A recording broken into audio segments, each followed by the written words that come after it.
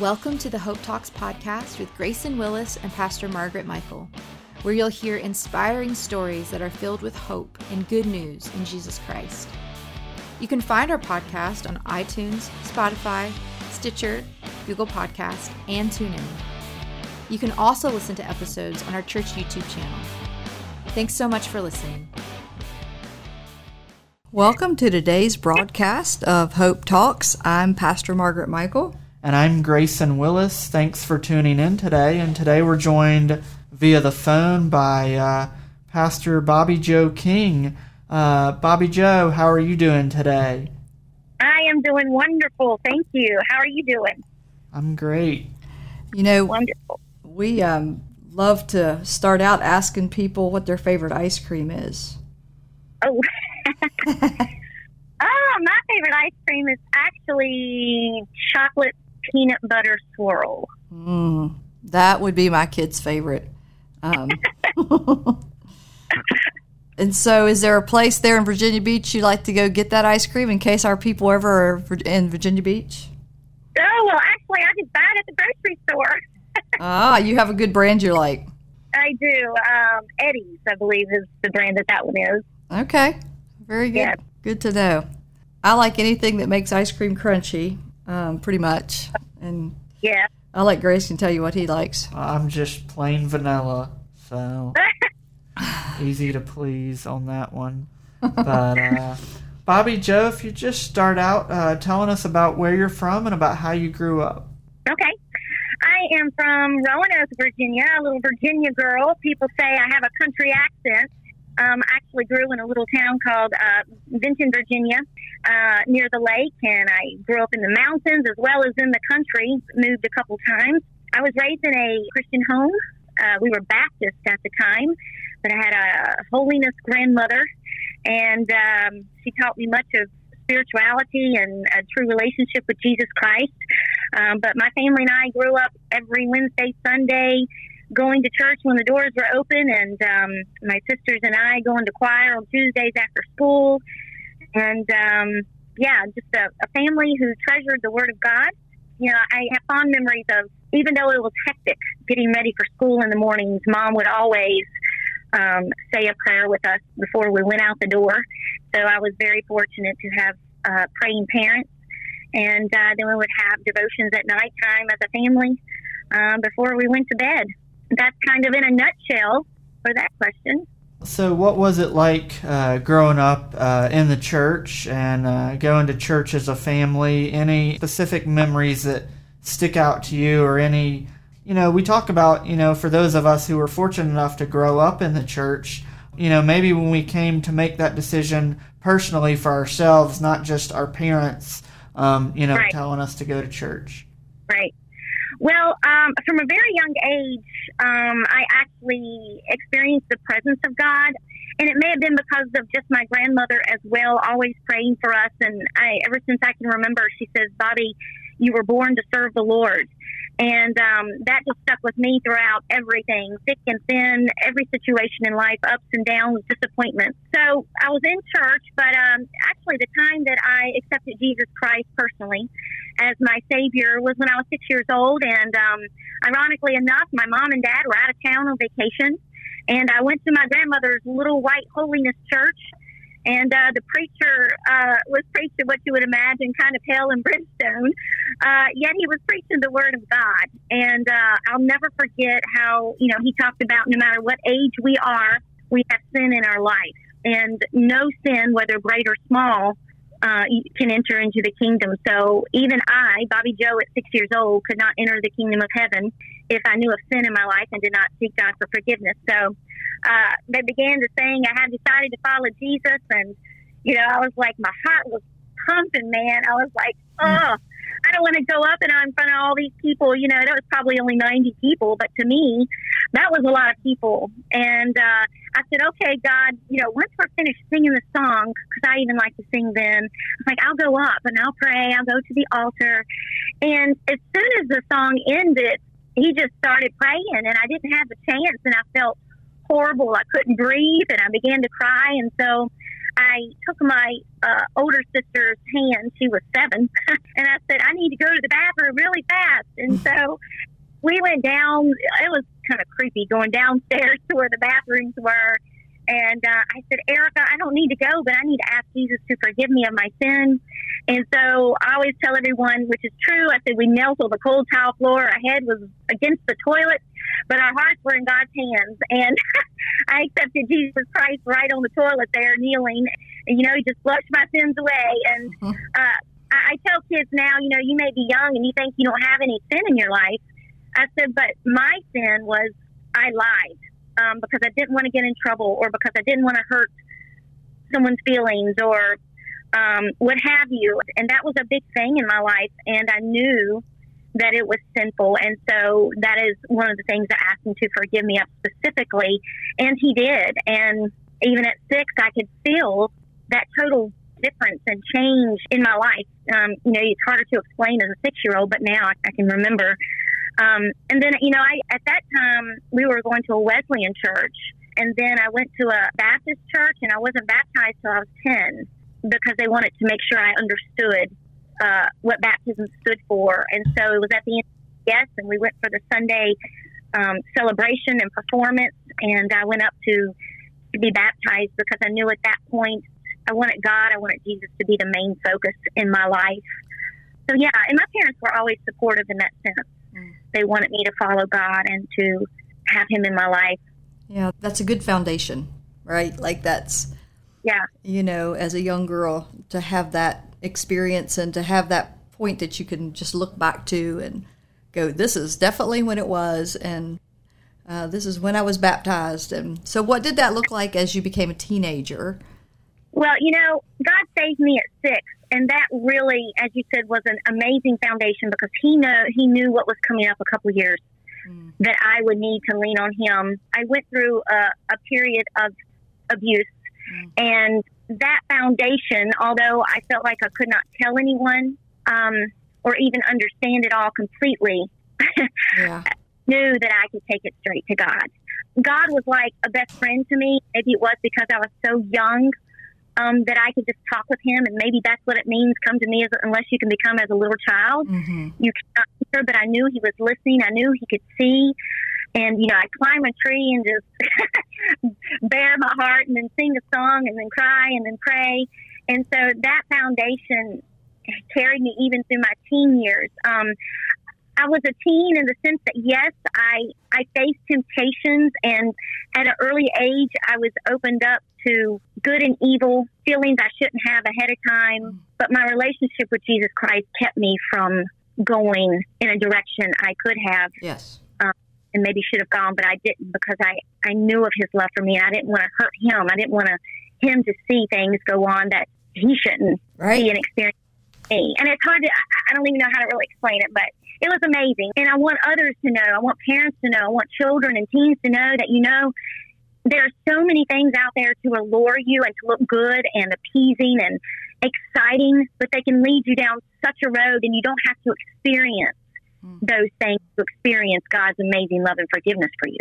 That's exactly right. That's exactly right. Yeah. It's a powerful message. Yeah.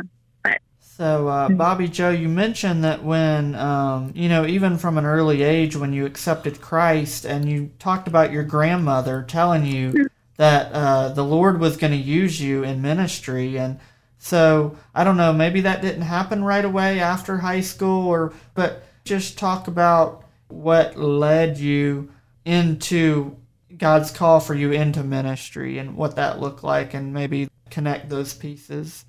Well, at age 13, I went to a revival at my church, Benton Baptist, and there was a preacher there, and I cannot remember exactly what he was preaching, but I knew that God was calling me into ministry, not pastoring, because it was Baptist. A woman does not preach, so I never even thought of that, and I didn't know what that ministry looked like, but I knew God told me at that moment that I would be single for a long time. I would not marry till I was older, and I would not have my own children, but to serve him and to go where he wants me to go. And then in the right time, he would send me my husband. So at that point, and even a little before, I was always asked to work with children's ministry, children's choirs. I led the adult choir when the worship leader was not available. So I was in ministry, even though I wasn't even out of school yet. I taught adult Sunday school occasionally, which was interesting too, because it was my mom and dad's class, and it was a church of 500. So God kind of did little things like that to, I don't know, give me experience or something. And then towards my senior year, signing the yearbooks and everything, one of the questions in the yearbooks is, where do you see yourself 5 years from now? And I just put a missionary in a foreign field. I did not pursue that as such, education. I went to Averett and then Liberty, and I majored in music, specifically worship, and then was going to minor in elementary education. And then all in all, I did 4 years of that. And then while I was attending Liberty University, I was on a special team called the Ambassadors team that went out on the weekends to different churches and worked with the teams. And one day we went to a little white church in Danville, Virginia, which was where Averett College was, where I went my first 3 years of schooling. And I would come home every weekend from Averett. I was a children and youth leader at a Baptist church in Troutville, Virginia. And there was this little white church to the left of me as I was coming home. And one day God said something special is going to happen there. And so while I was at Liberty, that was one of the churches we went to. And the pastor was preaching in the book of Matthew that Sunday. And he was preaching on two things. The rich young ruler who thought he did everything right. He met all the commandments, but Jesus said, there's one thing you're lacking. You must sell everything that you have, give it to the poor, and follow me. And because he could not or would not do that, he turned away and went away sad. Mm-hmm.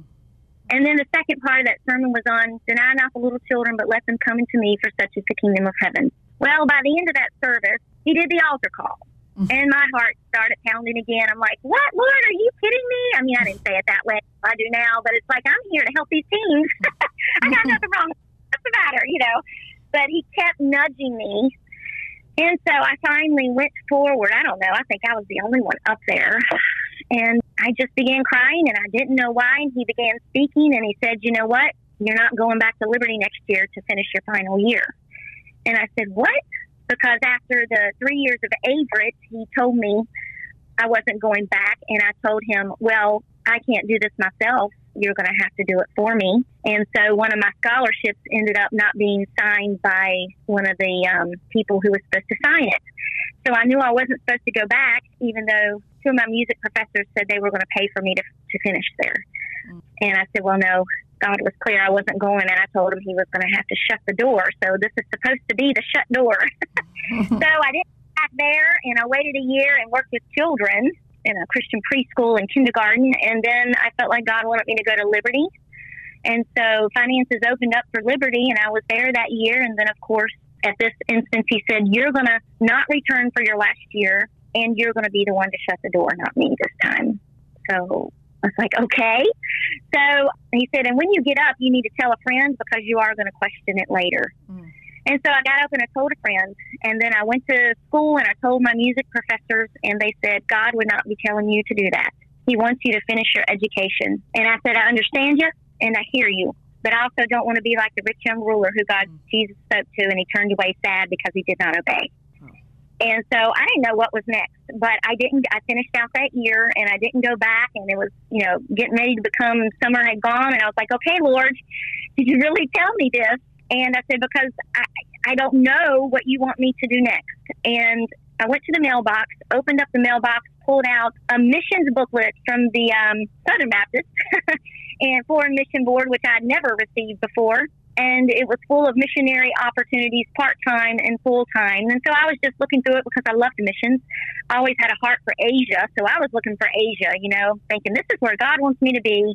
And he kept taking me back to Germany. I'm like, Germany? Really? Germany?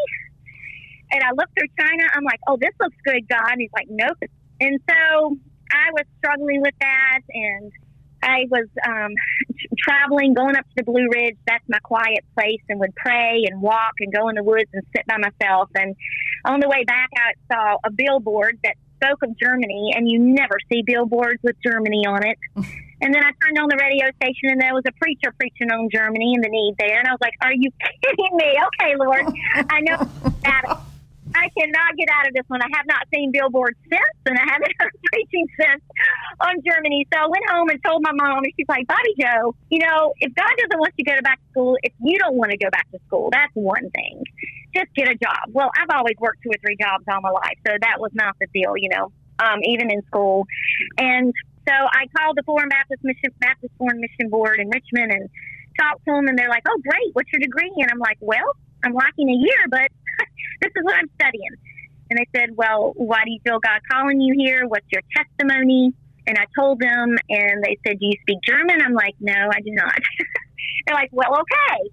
You send in all of this information, and we'll get back with you. And I said, well, I'm going on vacation, so I'll be gone a week. Well, I got back, had a phone call, and a message saying, okay, we want you there in a week if you can get here. They've accepted your resume and application. And they said, the good thing is the lady who's just going to start with you just got her degree, but she has no experience. And it looks like you have no degree, but you have the experience with children. So we could work together, 2-for-1 deal. So I raised the money at my church in one Sunday morning, $5,000, got a flight, left for Germany. And then while I was there, we lived in a forest, and I knew how in the world did that happen? And they said, it is an old Nazarene campground that pulled out a couple of years ago. I'm like, Nazarene? Never heard. Church of the Nazarene. What is that? You know, and so I was supposed to be there for a year. I ended up being there 6 years. And then I came home for a camp meeting with Steve Parker, who is now a Nazarene, but he wasn't when he preached that one. And God spoke to me and said, okay, you're going back for 1 year, but then I expect you to come back home. And I was like, oh man, I loved it there. God taught me so much more about who he was and the beauty of his creation and people and unity and diversity and how we're all supposed to be living at peace together, only in Christ, of course. But so I was kind of hesitant to really want to leave. I mean, I loved it. He taught me about kind of family of when he taught in the Bible, who are my mother, brothers, and sisters. They are the ones who follow me. And so I have a different appreciation for family and for church family. But I came home and I became a teacher at my sister Erica's Christian school that she and her husband started. And after the 3rd year, I felt like God was saying, okay, I'm getting ready to change something again for you. And so I just took a step of faith. He didn't tell me to resign, but I resigned anyway. And everybody was like, are you sure? And then on the day I was cleaning up everything to go home, last day of school, Steve Parker walked in my room. And he had been my mom and dad's pastor at a non-denominational church before he came Nazarene. So he's like, what you doing, Bobby Joe? I knew him from just seeing him time and time coming in from Germany, going to mom and dad's new church and all that, and family history. And I said, well, I'm packing up. He said, why? Where are you going? I said, I don't know. I don't know. I just figured I'd take a step of faith. God is moving me on. He's like, well, I'll tell you what, I'm coming up here. I'm Nazarene now, and I'm coming up to do a new start in Salem, Virginia, and I'd like to talk to you about becoming my prayer pastor. And so we met and we talked and talked about the difference between the Church of the Nazarene and the Baptist, and I totally agreed. I never thought you could sin, and I even, went to my pastor's office and showed him some of the Bible. We talked about a few things at the other church. So I said, well, this is for me. This is apparently where God wants me. And I said, I would love to come on staff. And he said, but first you need to stay here another year because, we just won't be able to pay you, but we'd love to still have you. And I said, that's fine. And I worked another year and I became prayer pastor. And then I think that was 2007 or 8. And then, this is really long, but then New Year of 2011. So between the last day of 2010 and 11, God said, okay, time to do a little prayer and fasting. I've never really done much of that. And I'm like, okay. And he said, 10 days. I'm like, okay. I was like, can I still have my coffee? Good question. Coffee and water. So I prayed and fasted for 10 days, and I still did not know the concept of entire sanctification. It hadn't really been, we talked about it, but it wasn't really in depth. And so God was taking me through a process of showing me my inner sins, not sins that I did outwardly, because I knew right from wrong. I knew the things you do and the things you don't do, and I wanted to please God. And of course, a little bit of pride there. I wanted people to know and think. Yeah. I was a good Christian girl. I was still single. I didn't want guys to doubt or anything like that. So it was a little bit of pride. He was giving me some humility and showing me some of the inner sins of my heart, even though I had no name for it at that point.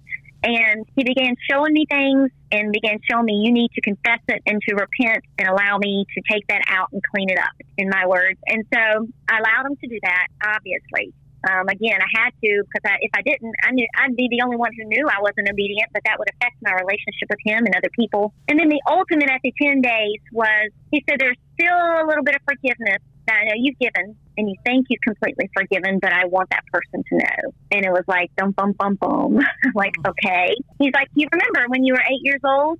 I'm like, yes. I want you to go to that person, and I want you to tell him you forgive him. And I was like, okay. I was like, he's a grown man. He professes to have a relationship with you, and now I got to kind of hash it all up. That's a little difficult, Lord. And he said, trust me. So praying all my way to the house, knocked on the door. No one was there but him, and began to talk. And I said, listen, God's been doing a lot of changes in my life. And then he told me I had to come to you and let you know that I forgive you. And so here I am. And he began to cry, and he asked for forgiveness. And it was just a healing moment, I think, for both of us, just to know. And I told him, this is the ultimate obedience right now. If I didn't do it, I don't think I could do what God is going to call me to next, which I don't know what it is. But I had to do this. And so now I can go and I can see the person and have no really even recollection. It's amazing how that forgiveness, God allowed me to forget so much. Yeah. I mean, I've even at moments said, okay, let me just try. And then God's like, no, and I can't. And it's wonderful. And he doesn't do that for everyone, but that he did. And so that was in, January of 2011. And then that same year, I think it was Dr. Nina Dunter that summer. She came, I was missions president, and she came and was our speaker for camp. And she taught the entire sanctification, and I had word for it. And I went up again, ultimately, that ultimate knowingly surrender, past, present, future, accomplishments, failures, everything, just gave it over to the Lord. And that weekend, God called me to preach. So little acts of obedience, surrender, or I don't think he could have entrusted me with it, and I still am amazed and don't understand it all. But that's when he called me to preach. And Pastor Steve was preaching on the woman at the well, and he was offering her living water. And at that moment in the PowerPoint, Jesus turned around and he looked at me, and he said, will you accept? And I'm like, I'm already saved. What are you wanting me to accept?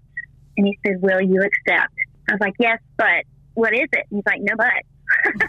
Will you accept? And so I said, yes. And then I turned down in my Bible, and it flipped from the book of John to 1 Peter chapter 5, where he's speaking to the elders of the church and caring for the flock.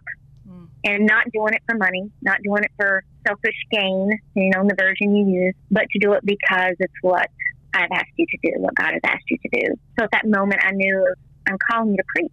And he did some things that morning as well that let me know. One older gentleman who was in a wheelchair, a neighbor who had started coming to church a couple years earlier, he was like, I love to hear you sing, but one day I'd love to hear you preach. And so it's just so many things. So 2011, God called me to preach. 2012, I met Marlon, and the rest is kind of history. But history nonetheless. Wow, that's a powerful testimony of what God can do with a surrendered life, and just that obedience of getting to that point of, okay, I'm willing just to give up this job right now because I know something's coming. And just the grace of God to send Steve and say, well, stay another year. That year has been, as you look back, you pull the thread of events in your life. 1 year has been significant many times in your life. But yeah, that's when you said about Steve Parker walking into your room. Like, I could just hear his voice. Like, if you know Steve Parker, who, grew up on Harker's Island, right? Grew up with my dad. Yeah, grew up with Carrie Willis. You I can just hear him coming in and calling you by name. Yeah. That's powerful. Just when God puts people in our lives that can speak into us and sees potential. I was just talking to someone this morning who someone is seeing potential in them, but they haven't seen that potential. And so it caused them to be a little confused about, well, because I thought this was going to be my life, and now this person's speaking that there's more. And that's how God works. He brings people into our lives to speak. And I'm just amazed at how, as your grandmother made her exit Marlon made the entrance. That's just beautiful. Beautiful. It is. God, it's amazing because she wanted to see me married, but to an older man and someone who would, quote unquote, just take care of me. Oh. And through all the support of becoming a pastor, through many doubts because people question and ask, even from the Baptist background. And, you're sinning, you're being disobedient. God doesn't call women, and yet knowing the call and having the scripture of the call and the support of it and of my district family, of you guys and of the male pastors. And it's just amazing when women pastors or those called ask me, have you found it difficult? Because I found a lot of women have a hard time. I'm like, you know what? It's not what other people think or feel ultimately. It's great to have that support, but it's what has God told or asked you to do. Do it with all your heart to bring glory and to please God. You're not trying to please man. You're not trying to be better than a man. You're not trying to put yourself forward. You still fall under authority and submission at the right time to one another, but you are serving the Lord, and this is why you're here, to fulfill the purpose of God for your life and for the other people around you. And we can't get stuck on I'm a man or I'm a woman or growing up, I was told you can't do anything right. It's what has God created you to be, because if we can grab hold of that and allow people to speak into our lives and not believe the lies of the devil, then it's amazing what God can do. Just don't get in his way. We get in our own way. Yeah. We live for an audience of one. Yes. And it's so easy to hear all the voices. And there's so many places that we could go in Scripture of women. That Jesus, I just think about taking the gospel.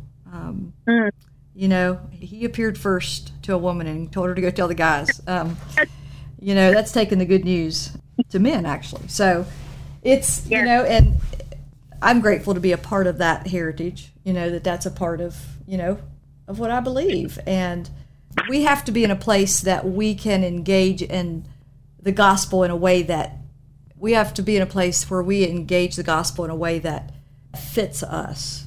There's a lot of places within God's word that different denominations are going to see that differently. And we really have to be at the place that we engage and feel like that we emulate that and that it fits for us. And I know when I got to the Nazarene Church, I was home. For such a time as this, God's placed us here to share the gospel and to preach. And so thank you for sharing just that journey and how intimate that relationship has been from a 6-year-old, but yet realizing, and this is just such an important piece, we can do all of the things. We can go through the list of the do's and don'ts. Right. And we can feel like that we're a pretty good person because we're not breaking any of those rules, but yet we find a heart that needs a good cleansing. Absolutely. And that we serve a gracious God that does that work that we can't do on our own. But I say often, when we accept Christ, we get all of Jesus, right? But when we're sanctified, he gets all of us. Yeah. And that's where that filling of the Holy Spirit and where he takes up full residence. There's no rooms blocked off. That's right. But he gets it all. It's powerful. Yeah. Well, Bobby Joe, thank you for joining us on today's broadcast of Hope Talks. Maybe just in closing, anything else you want to share that we haven't asked you already or you haven't shared already? Oh, it's just been a privilege. Thank you so much. And I pray that this encourages someone today. And thank you. Sure. And I just have to say that you mentioned that coffee is a pretty important part of your life at one moment. And I think that might be a pretty important part to Marlon's story as well. As I believe when he was in Waynesboro as the pastor, he had his own espresso machine there in the church. And then I will have to say, I remember seeing you all together for the first time in Fredericksburg at a district assembly. And I was like, wow, that is so awesome. So it's just so cool today to hear the rest of the story. Yeah. So thank you for sharing with us. Oh, you're welcome. Thank you. And Marlon also, his testimony we did back in July of 2019, July 7th. You can find that on our website, cotnaz.org/hope-talks. And thank you both for serving the people there in Virginia Beach and Norfolk, and for answering the call of God on your life. It's a pleasure. Thank you for listening to today's broadcast of Hope Talks. We pray that as you've heard Pastor Bobby Joe King's testimony today, that it's been a half hour of hope for your life. May God bless. Hope Talks is sponsored by Church of the Nazarene Harrisonburg in partnership with Sunshine Ministries. Thanks for listening to today's episode of Hope Talks. If you're enjoying this podcast, please subscribe for all the updates and latest episodes. Also, if you're in the Harrisonburg or Rockingham County area, we invite you to listen on the radio each Sunday at noon on 1470 AM or 102.1 FM, WBTX.